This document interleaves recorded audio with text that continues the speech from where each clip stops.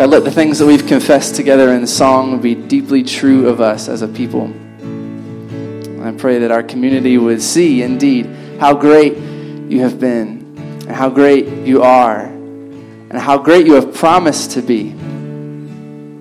We know that you are faithful to your promises because you have kept them. And we love you, and we thank you for the time to gather this morning as a church family and fellowship and worship and proclaim that Jesus is Lord. And it's in his name that we pray. Amen. You may be seated.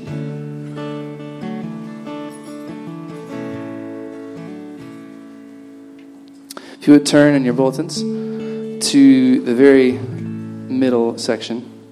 Well, that's the announcements. I guess the left side when you open that thing up.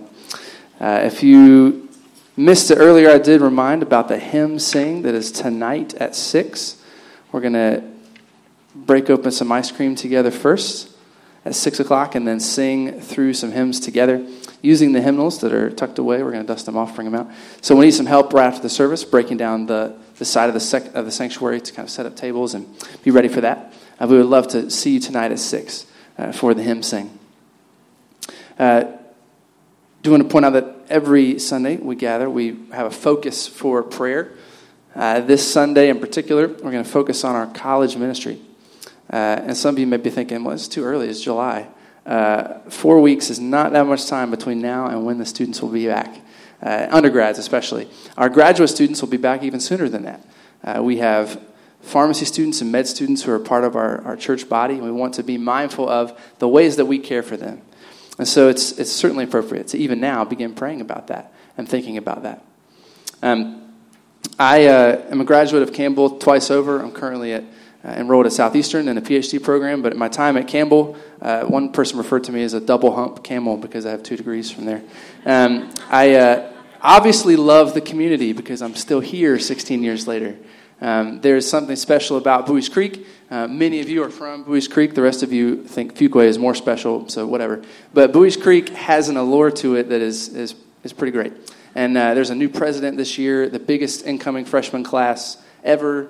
It's pretty magical to see the things that are happening because I didn't anticipate any of this when I was there 10 years ago and 15 years ago. So my wife and I met at Campbell. There are many of you who are connected to the Campbell community in so many different ways. And so let's be in prayer for those students who are studying there as they come back and as they come in the first place. A couple of the ways that we can practically do that and so make our prayers into action are that second week of August. On the 15th is move-in day, so August 15th. Mark your calendars for that. We as a church will have an opportunity to kind of set up in a station on campus and help students through the course of about 8 to 12. We're asking home groups to sign up for about an hour to kind of help and give us an idea of who can help. And then if you're not yet part of a home group, feel free to be in touch with me and we can get you coordinated. But we would love to have hand trucks and strong backs and even just friendly faces because these are mommies dropping off their babies to college. It's a momentous occasion, and so it's an opportunity to really be loving and affirming and encouraging to parents as much as it is to the students. And so move-in day is a big deal. We want to encourage you to be a part of that on the 15th and pray for those relationships that will even be formed then. And then the following Tuesday of that week, there's a street fair at Campbell in which local businesses, churches, campus ministries, campus clubs are all encouraged to have a table, give out information, and give out something else if they want to. And so we have always, well, not always, but our tradition now is to set up and make fresh-cut French fries. We've got 3 guys who will roll up with their deep fryers, and we cut those suckers and fry them up. And usually we've been right in proximity to Bojangles and Papa John's, and so you can get dinner at the street fair. But Campbell students wander through that fair from 6 to 8, getting to know all the things in the community. And it's an opportunity for Grace Community to be present, to have friendly faces, engage with students and faculty and staff who walk around too. And so consider helping out, just being present on that Tuesday night, helping out by handing somebody some fries and then talking about why God is at work and what God is doing at Grace Community Church. And it's also an opportunity to meet a lot of the other gospel-centered churches in the area too. And so the street fair is a great time if you live in the Buies Creek area. I also want to make sure that we don't forget about our students who are at Wake Tech and CCCC, and we want to pray for them as they gear up for the fall as well and have classes that are just as intense as anything that a Campbell student is going to have. And we want to pray for all of those who are in that stage of life, that as we as a church body were just encouraged last week to be intentionally integrating all ages into what we do together as a church family, from the seniors to the babies and everybody in between. And so that's going to include college students as well, of both undergrad and grad varieties. So with all those things on your mind, let's spend a few moments in silence and pray for what God would lay on your heart. And then after a few moments, I will close us in prayer. Also note that the prayer requests that are on the bottom section of underneath that, those are things we keep updated. You can also see some of those updates on the city. But take this with you through the week and pray for your church family through all the things that are going on. So let's be silent before the Lord and pray together.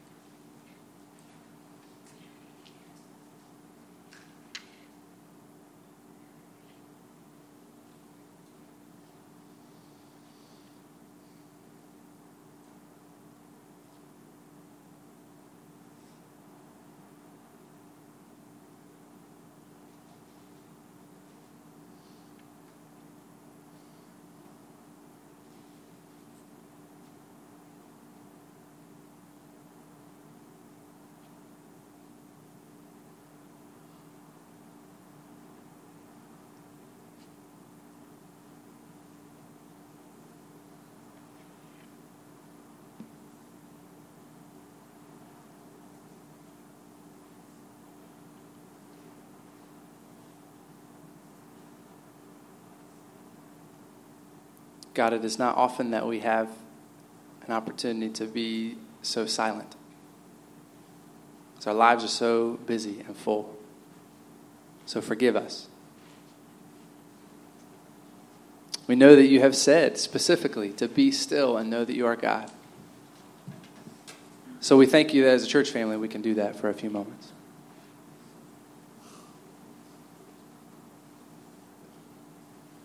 We thank you for the opportunity that we have as a church to engage with Campbell University.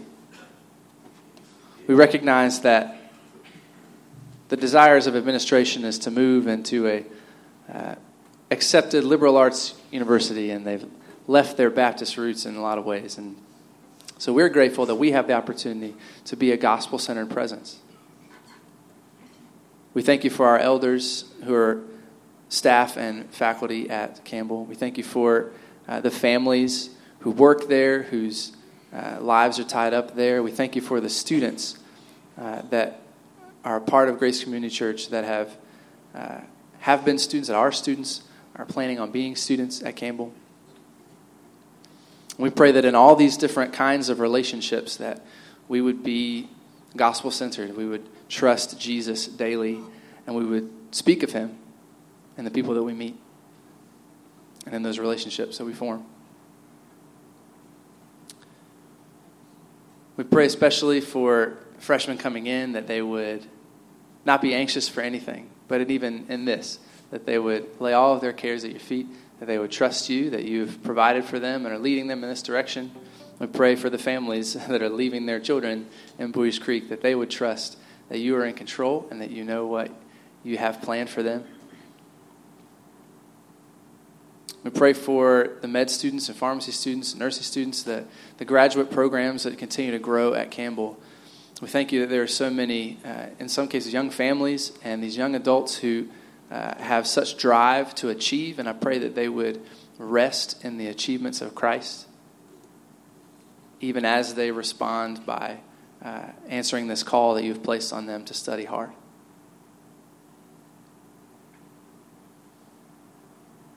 We thank you for all the college students that are a part of our church body that are studying in whatever way. And God, we ask on their behalf that you would give them renewed passion, renewed strength to pursue these classes, these degrees, these dreams that you have put in them that are achieved through school,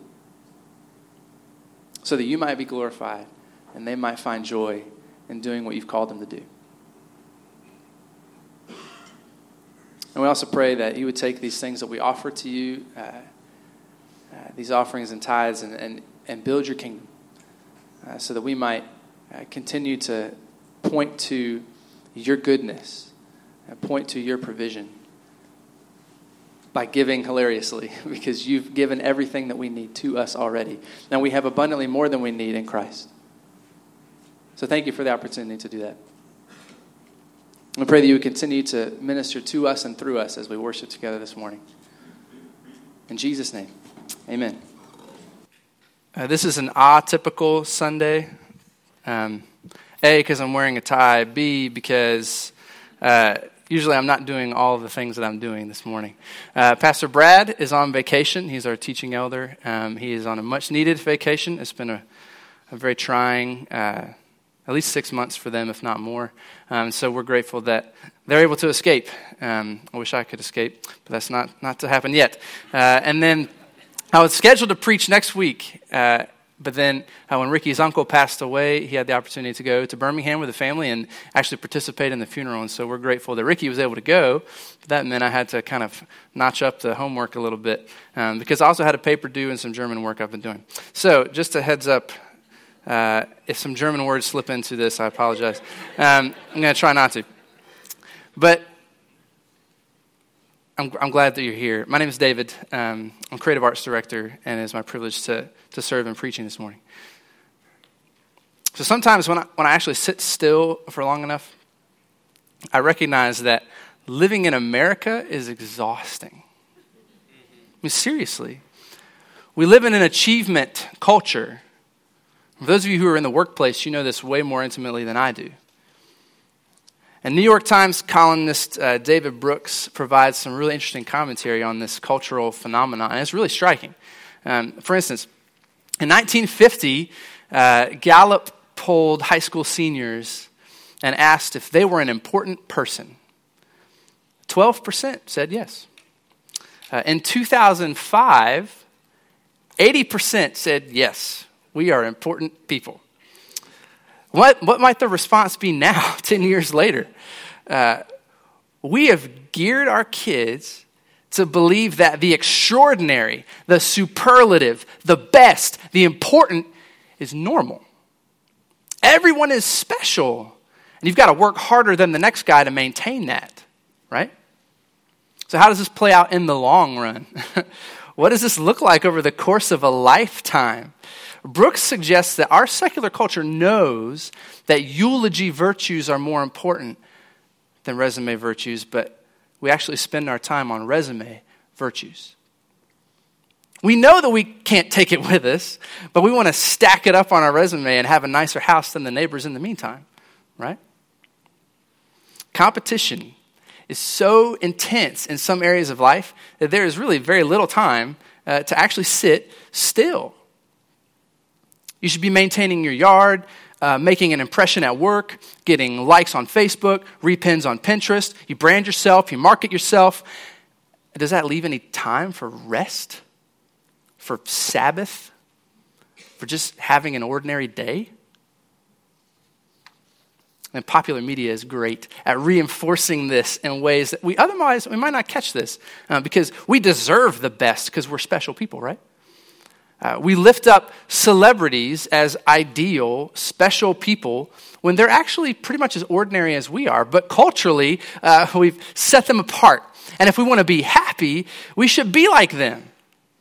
But keeping up with celebrity culture is impossible. Celebrities can't even do it. 50 Cent isn't even worth that right now. So even keeping up with the other family in your neighborhood is exhausting. But this cultural achievement obsession, it actually affects our culture in the church too. Because we end up comparing our spiritual walk with our neighbor or our friends. And we feel like, maybe we should have more spiritual Facebook posts. Or maybe we should pray more and we could look like we have some more peace or something. Within church culture, the achievement or extraordinary thrust of pop culture causes us to lift up missionaries and full-time ministers as our own celebrities. And we get caught up in the lie that the only stuff that's worth something to God is the spiritual stuff that we do. So there are some days that I come to worship exhausted. And not because we've got 2 toddlers and an infant to load up. It's sometimes because I've believed the rhetoric of American Christianity that I need to be living a radical, extraordinary, extreme, on fire, sold out, totes awesome, always extraordinary life for Jesus. But that's not the gospel. I've been crucified with Christ. And now I no longer live, but Christ lives in me. And the life I now live, I live by faith in the Son of God, not faith in my achievements. Because Jesus already accomplished for me what I could never do by trying to be good enough. And after he went to be with God the Father in heaven and prepare a place for us, he left the Holy Spirit to empower us to do things in response to his love for us, not to earn it. So here's where the Bible speaks directly to these cultural lies. We're not called to live extraordinary, radicalized, extreme lifestyles as Christians. We're called to live in this world, but not love it, not be in love with it. We're called to live abundantly normal, mundane lives.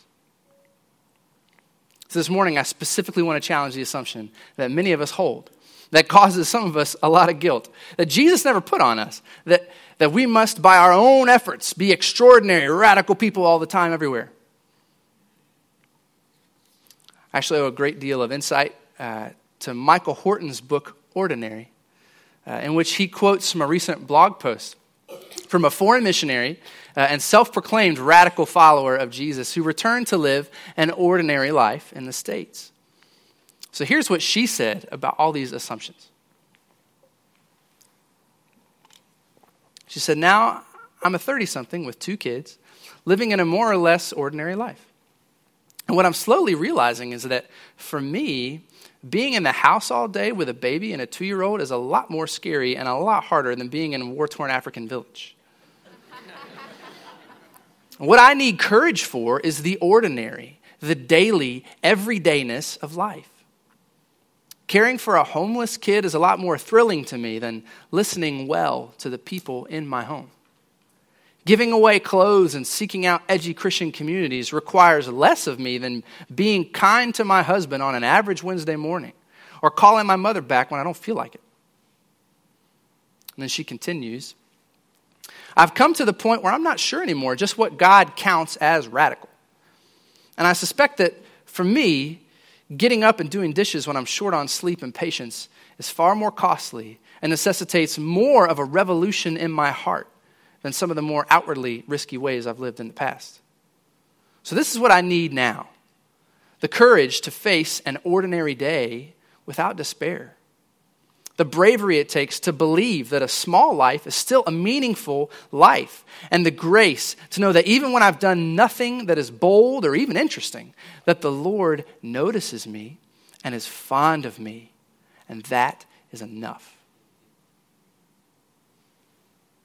So that's an ordinary testimony of the power of the gospel. So Horton clarifies, thankfully, that ordinary does not mean mediocre. So embracing the ordinary is not a call to do less, but a call to invest in things that we often give up on if we don't see immediate results. It's the eulogy virtues versus resume virtues. And what a sobering word. And that's an encouraging word that she shares in the blog for all the moms who know exactly how she feels. And hopefully now you're starting to think, okay, so what am I supposed to do? So this morning we're going to look at Paul's letter to the church at Colossae. When Paul wrote his letters to encourage pastors and elders in local churches, he wasn't necessarily writing to extreme, on-fire, sold-out radical people. He was writing to ordinary people. The gospel is for ordinary people living normal lives. So with that encouragement in mind, let's look at the context of Colossians in order to get into our text for this morning. The context is the questions, who, when, why. And so the who is Paul addressing this letter to the local church at Colossae. while he's imprisoned in Ephesus. So this is probably written around the same time as the letters of Ephesians and Philemon, which is in the mid to late 50s AD. So get your head around this, like 20 years after Christ has ascended, and the church is blowing up around the Mediterranean. The most important question to ask, though, when you're digging into a book in the Bible is why? So why did God lead Paul to write this stuff to these people? It seems that in large part, when you look through it, that Paul had never been to Colossae. He had not. A lot of the places that he writes to, he had actually been there on his missionary journeys, but this one he hadn't actually been to. And so it's possible that he hadn't had a chance to teach them directly about Jesus. And so he wrote this letter in order to address a false philosophy or worldview that had begun to affect the Colossian church. And so even though that's a specific reason for Paul to write to Colossae, that's a pretty specific reason for God to preserve that word for us right now. Because in every era, in every part of the world, the church, the people of God, will encounter false worldviews and a culture that operates on false premises. So sometimes a false worldview could be the spiritual but not religious way of life. Because it's a form of seeking God that isn't focused on Jesus necessarily. So in some areas today, like that's the trendy way to believe, to understand how the world works. There is a God, but we can only know him inwardly and subjectively. And sometimes the church, new believers or young believers especially, are influenced more than they know by the spirit of the age. So this is in part why Paul responds to them with such timeless language about Jesus. We have read this passage many times, but from Colossians 1, Jesus is not changed by the spirit of the age. And so Paul uses language that is elevated about him. And in Colossians 1, 15 through 20, Paul says of Jesus, he is the image of the invisible God, the firstborn of all creation. For by him all things were created, in heaven and on earth, visible and invisible, whether thrones or dominions or rulers or authorities, all things were created through him and for him. He is before all things, and in him all things hold together. And he is the head of the body, the church. He is the beginning, the firstborn from the dead, that in everything he might be preeminent. For in him all the fullness of God was pleased to dwell, and through him to reconcile to himself all things, whether on earth or in heaven, making peace by the blood of his cross. Such a beautiful picture of Jesus. This letter is written to an ordinary group of believers, encouraging them to live in the reality of the gospel, the reality of who Jesus is and how he's reconciled us to God and what it means to live like this is actually true. So Brad, he actually set me up last week when he started reading the scripture from Titus because he mentioned the term chiasm or chiastic structure off the cuff when he was preaching from Titus. And so one of the things that I love about Pastor Brad is that he is always learning. He mentioned to me last week that he's so glad that me and Ricky are in our respective programs because he gets to learn so much vicariously. I thought he was going to say he was proud of us or something, but Brad loves to learn. And so he's always asking us like what we're studying. And so we had a conversation about an aspect of interpreting the scripture in the New Testament that we both found really fascinating. And so I'm going to back up a little bit. To do good interpretation, or hermeneutics is the proper school word, to read the Bible deeply and well, what kind of things do you need to think about? Well, we talked about context. I mean, that's a key part of it. And there are three contexts, actually, or groups of folks to remember when you're interpreting a passage from the scripture. You got to think about the author, the author's original intended audience, and then you, the reader. Because when you read, you're bringing all sorts of baggage to the table, and you got to keep that in mind as you're interpreting the scriptures. So we're going to practice that this morning as we unpack Colossians 4, 2 through 6, specifically. So the author, the original author is Paul. And Paul is writing in Greek. So some of you are already thinking, okay, whatever, we get this. Get to the good stuff. Okay, some of you are thinking, wait a minute, what about the King James English? Unfortunately, this is not the original language.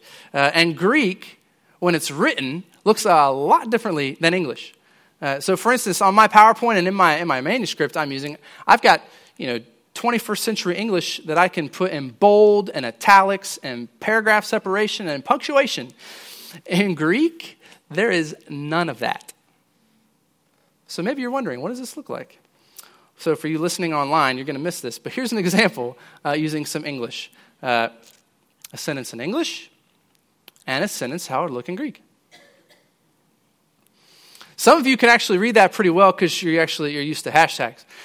So for our resident Facebook and Instagram and Twitter users, they're used to reading giant run-on words that begin with the tic-tac-toe symbol. And so actually, in our next sermon series, just a heads up, we are going to look to try to do a hashtag that will fit with the next sermon series. We're going to preach out of Hebrews in the fall. So be prepared, social media folks. We're going to take advantage of you and some hashtagging. But so how does a Greek writer then emphasize a point? If everything looks like that in one giant run-on, how does Paul make something stand out so you're going to notice it? So one tool in Greek is chiasm. So notice how this breaks down. Some of you may have thought about this in terms of understanding poetry in English. But in chiasm, it's thoughts that you're rhyming as opposed to the phrases or the syllables. So you have A, B, C, C, B, A. This allows you to say something twice with a pivot point in the middle. And the repetition also catches those who are only hearing. Because think about it, many of those in the first century, the first hearers of this, not everybody was literate. So they couldn't read the run-on Greek. They were only listening.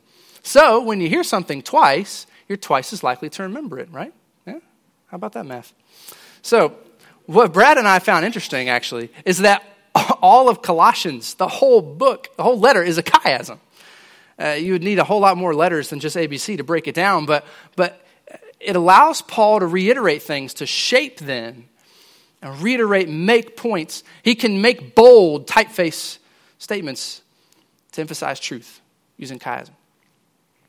So Colossians 4, 2 through 6 falls toward the end of this chiasm, reiterating some points that are actually in chapter 2. So if you have a chance this week, read through Colossians and see if you can notice in English how those thoughts rhyme together through the course of the letter. But let's stand together as I read this text from Colossians 4.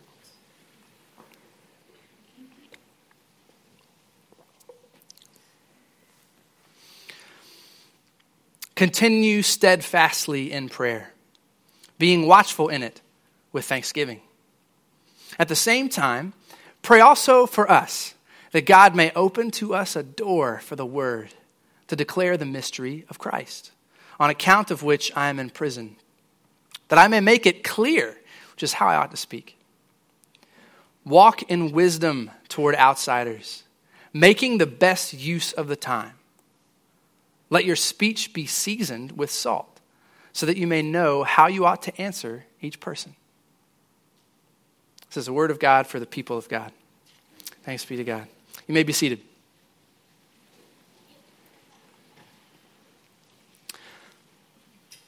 So remember the Colossian believers, the original intended audience of this letter. They're ordinary people affected by the spirit of the age and a minority in their community. And that actually sounds like us as well. Ordinary believers wrestling with a culture that's constantly swayed by its passions in ways that we don't always understand and certainly can't always agree with, and becoming a minority in our community. Now in Colossae, this was okay. They'd never known the privilege of being the majority, of having political power, of having monetary wealth. So the word for us in this truth is that as the people of God, we've always been a minority globally, and that's okay. Throughout the history of the church, those who follow Jesus have been more frequently in the minority than the majority. So what a privilege we have had in America in the last 200 years. But should we just presume on this privilege? Should we just take for granted what God has allowed for us? And should we now complain if the spirit of the age is merely becoming apparent? Our text directly answers this in terms of our response to those outside the church family. So for the Colossians, the line between insider or follower of Jesus and outsider was a lot less blurry. It was pretty evident if someone had never heard the name of Jesus before. But here and now, we're dealing with a much blurrier line, a much potentially more complicated context. Because so many people assume they know who Jesus is. They assume they're a Christian even for being born in the South. And if they don't know Jesus, if they haven't really been reshaped by the gospel, they may be on the outside, as it were. So Paul wants to equip the ordinary folks to engage with those who are outside. And this is his instruction to them.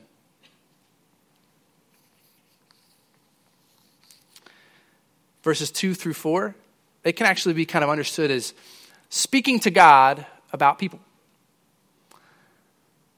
Continue in prayer. What does continuing in prayer imply? That they started in prayer. And any hope we have of living an abundant, ordinary life is tied to how we communicate with God. Any hope we have of engaging with lost people around us necessitates that we've already talked to God about what's going on in life. So we must be communicating with God before communicating with those outside. Otherwise, who would we be introducing them to? An abstract concept of the divine? A deity who is unapproachable and far from us? We've been rescued by a God who made us sons and daughters and invites us to fellowship at his table, who is knowable through the person of Jesus. So talk to him like a person. When Paul says, open doors, we recognize this phrase, right? We easily recognize the phrase open doors, but I wonder how easily we actually recognize the open doors. It's a simple yet profound way to pray for one another. That's why Paul asks for it. Because all of us know people who either haven't heard about Christ or haven't heard it clearly. And a simple, powerful way to pray for one another is to do this. Just to pray that ordinary people would encounter and recognize open doors. Because we run into open doors all the time. Well, not run into, but run through, I guess. We run through open doors all the time in the course of ordinary days. So pray also that we would just be aware of these opportunities that God puts before us. And then Paul uses this phrase, the mystery of Christ. The mystery of what's going on in the world has been revealed in Jesus. And so we should speak of this with simple clarity, right? Okay, there are still aspects of the gospel that are definitely mysterious. But the fact that death is defeated because Jesus is alive is worth proclaiming clearly and often, isn't it? So Paul builds on this idea of speaking clearly as he ought to in the next two verses, which actually could be seen as speaking to people about God. So the first two are speaking to God about people, and now we're speaking to people about God. And so Paul says, walk in wisdom. Paul tells us in Galatians to walk in step with the Spirit in Galatians 5. And in that way, when you walk in step with the Spirit, you don't gratify your sinful nature, and instead you bear fruit, the fruit of the Spirit. So here we're to walk in wisdom. So Paul unpacks what that might mean in the following verse. But I want to consider the phrase toward outsiders, though. Because as I mentioned, the lines are blurry here in the Bible Belt. I mean, nobody wants to be an outsider, and it's probably offensive to some to even use that term. So part of walking in wisdom would be to know when and when not to use that kind of term, that kind of language.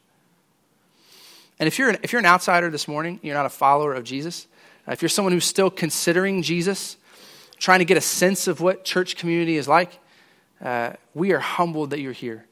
And we welcome you wholeheartedly. Because just as God has torn down the dividing wall of hostility between us and him, we want to tear down any walls that would keep us from fellowship in the gospel. So please take the time to ask any of our elders or the person who brought you, or even the person sitting next to you, whoever they are, about Jesus. But generally speaking, though, we're going to encounter outsiders outside, in the workplace, in our families, in our neighborhoods. So hear this. The reputation of the gospel is tied to the actions and words of believers. Not the power, mind you, but the reputation of the gospel is tied to the actions and words of believers. As much as we wish it were simply tied to Jesus and the scripture, there are people who may never read Jesus' words, but they hear what you say. They may never read the scripture, but they've read what you posted on Facebook. They may not be familiar with the gospel-centered grief, what it looks like, but they see how you mourn the death of your family. And this is where the phrase, making the best use of the time, comes into play. I love this phrase. But depending on your translation, it may read, redeem the time, make the best use of the time, spend the time wisely. And it would be so easy to use this phrase to induce guilt. Have you been making the best use of your time? What does that actually presume? We have to understand what best use means first. And if we're driven by our culture's values, if we're driven by achievement culture, then the best use would be to spend our time achieving something measurable, or to make the best use means to have success of some sort, because the culture's best use of time is that which causes immediate gratification. But God does not presume those things. God does not have those expectations for our time, but rather, he expects us to do justice, to love mercy, and to walk humbly with him and others. He expects us to love him with all that we are and love others as we love ourselves. And this is not a radical description. That's a description of the ordinary Christian life. So here are a couple things that we get from this phrase in the context of this passage. Number one, the best use of the time is living out the greatest commandment and the second greatest in whatever circumstance you're in. That could be just going to lunch after the service and loving God and loving those that you're with. It could be in how you tell your boss that you need more hours as you love God and love your neighbor. It could be how you hug your neighbor who just found out they have cancer. The best use of your time is wrapped up in what Jesus has already simply, clearly told us. And those are all open doors if you're ready to see them as such. And then number two, make the best use of the time you are in. If you're constantly dreaming about what's next, caught up in the achievement culture, or you're hung up on what's come before, what's in your past, you can't make the best use of your time. You must be present in order to make the best use. And when you're present in the moment, you can actually see those open doors. So don't let anybody guilt you into thinking that the best use of the time is necessarily spent in radical extreme ways all the time. It's exhausting. This next phrase is, let your speech be seasoned with salt. Salty language. We have different cultural connotations to that phrase, don't we? This actually, in the Greek, this refers to wit, to humor, and creativity. So Paul is literally telling people, hey, be winsome, be interesting to talk to, be engaging in conversation. That's what he's telling normal, average people. So what I love about this idea is, it assumes something. Because being creative and humorous in a conversation means that you know who you're talking to. When you really know somebody, you get their jokes, and you know how to make them laugh. So to make the best use of your time, having your language seasoned with salt means get to know the people that you're talking to. And be winsome, be humorous, be creative, be engaging. Because it's really pretty embarrassing to try to be humorous and creative with somebody you just met, like on a first date, right? And really, few things are more awkward than saying something that should be hilarious and getting no response. There are many preachers who understand that one. Nobody who preaches here. And I love the phrase, answer each person. The seasoning of our language, the saltiness, it's not on its own. It's towards an end. It has a purpose. It's for the purpose of providing an answer to each person. So some translations actually say every person, but that's not the best translation, and frankly, that's overwhelming. Trying to think of how I can answer every person that I might come across when I look at my calendar and consider my schedule, it's just way too much. But considering each individual that I encounter, that's more manageable. I can get my head around that. And clearly, this passage is intended to encourage our evangelism, our sharing of the gospel clearly when we have open doors. So I'm going to suggest that we have two ways of thinking about evangelism for us ordinary folks. First, there is direct evangelism. And really, unless you're gifted by the Holy Spirit for evangelism, nonstop direct evangelism is exhausting. It is tiring. It is draining. Because in the New Testament, evangelism is listed as a gift of the Holy Spirit. So, if the same power that raised Christ from the dead has gifted you to be direct in your evangelism, you've got a well that you can't dry.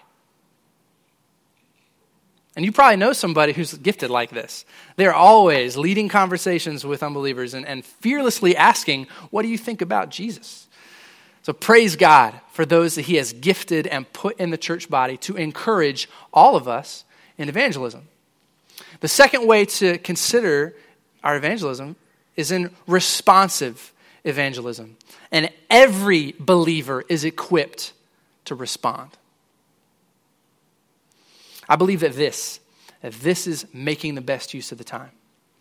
When we engage in responsive evangelism, by responding with our friends and our coworkers and our neighbors to the things that in life that God allows. So David Brooks also provides some really helpful thoughts towards responsive evangelism. Because there's something that every person who lives, whether Christian or not, they will experience suffering. Everybody knows suffering to some degree or another.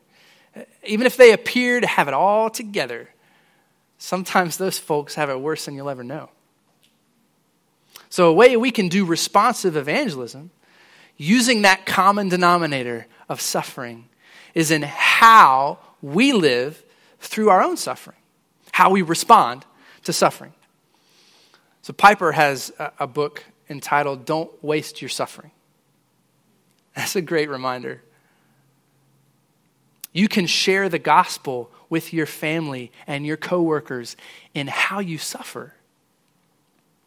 Because our American achievement culture causes us to aim for happiness. Because we have the right to be happy.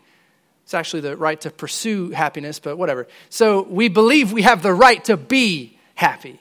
And so we always aim for it. But really it's suffering that makes us who we are. Not our happiness. Suffering outside of the gospel is dehumanizing and crushing. It's despair. But suffering with hope, it shapes you. So we can make the best use of the time by responding with hope and love to the ordinary suffering of our family and neighbors and coworkers. It's ordinary in that everybody knows it. Suffering is not special in that sense. So there's some common experiences in the midst of suffering that we can respond to with the gospel.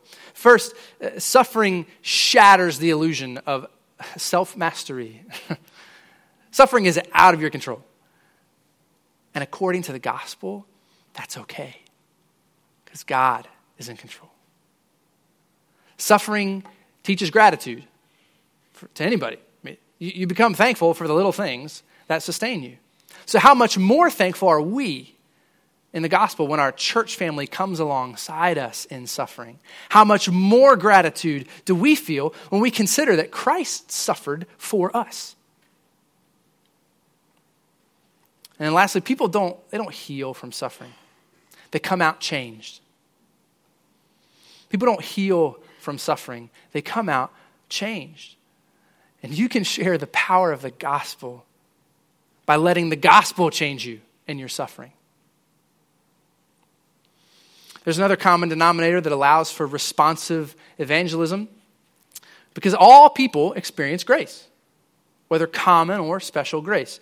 Common grace is the fact that God is gracious to all of us in providing food by letting the rain and the sun do its work. God is gracious to us in so many little ways that are common to everybody. But God is especially gracious to his children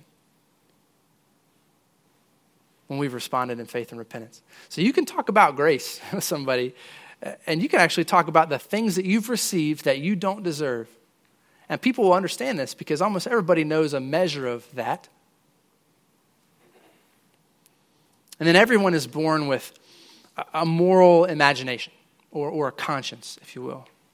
There's a hunger or a God-shaped hole, to quote Pascal, that goes unarticulated really until you hear the gospel. The story of God gives context to this idea of good and evil, this hunger to know what's out there. Everybody has that hunger.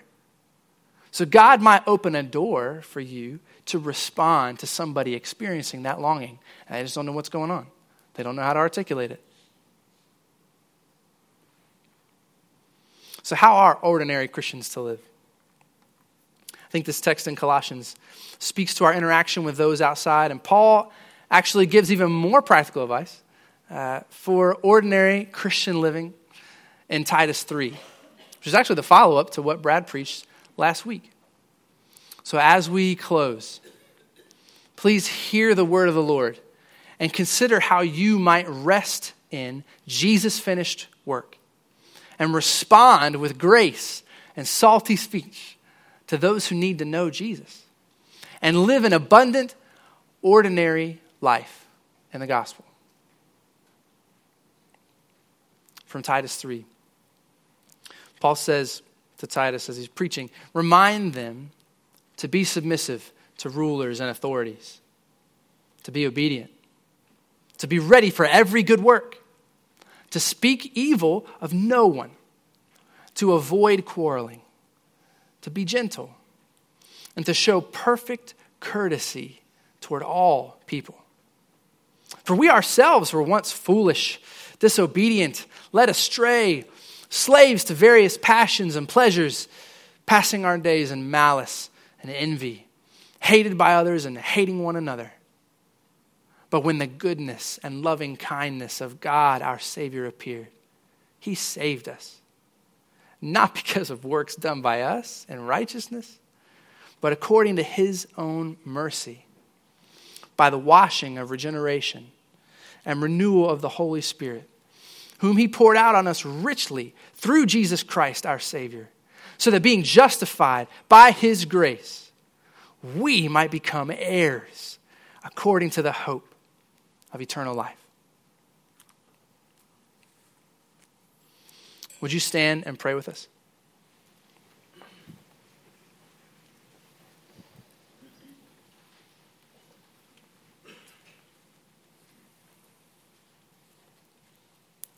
God, let your word sink deeply into our hearts. Let our thoughts be shaped, our emotions be shaped, and even our minds be shaped by the reality of the gospel. Thank you for seeking and saving the lost. And that was us. And thank you for continuing to seek and save the lost and letting us be a part of that. Help us to see how we might do that even in our ordinary lives. In Jesus' name.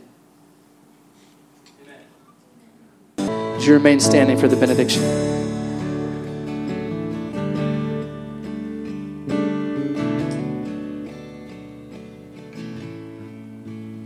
As you've heard from David here this morning, and as you leave here today and go back to your everyday lives, it's clear our calling is to take what we believe out to the world that we live in and both show them and tell them what it means to be a part of the family of God. In 1 Thessalonians chapter 3, verses 11 through 13, Paul says, "Now may our God and Father himself and our Lord Jesus direct our way to you, and may the Lord make you increase and abound in love for one another and for all, as we do for you, so that we may establish your hearts blameless in holiness before our God and Father at the coming of our Lord Jesus with all his saints." Go in peace.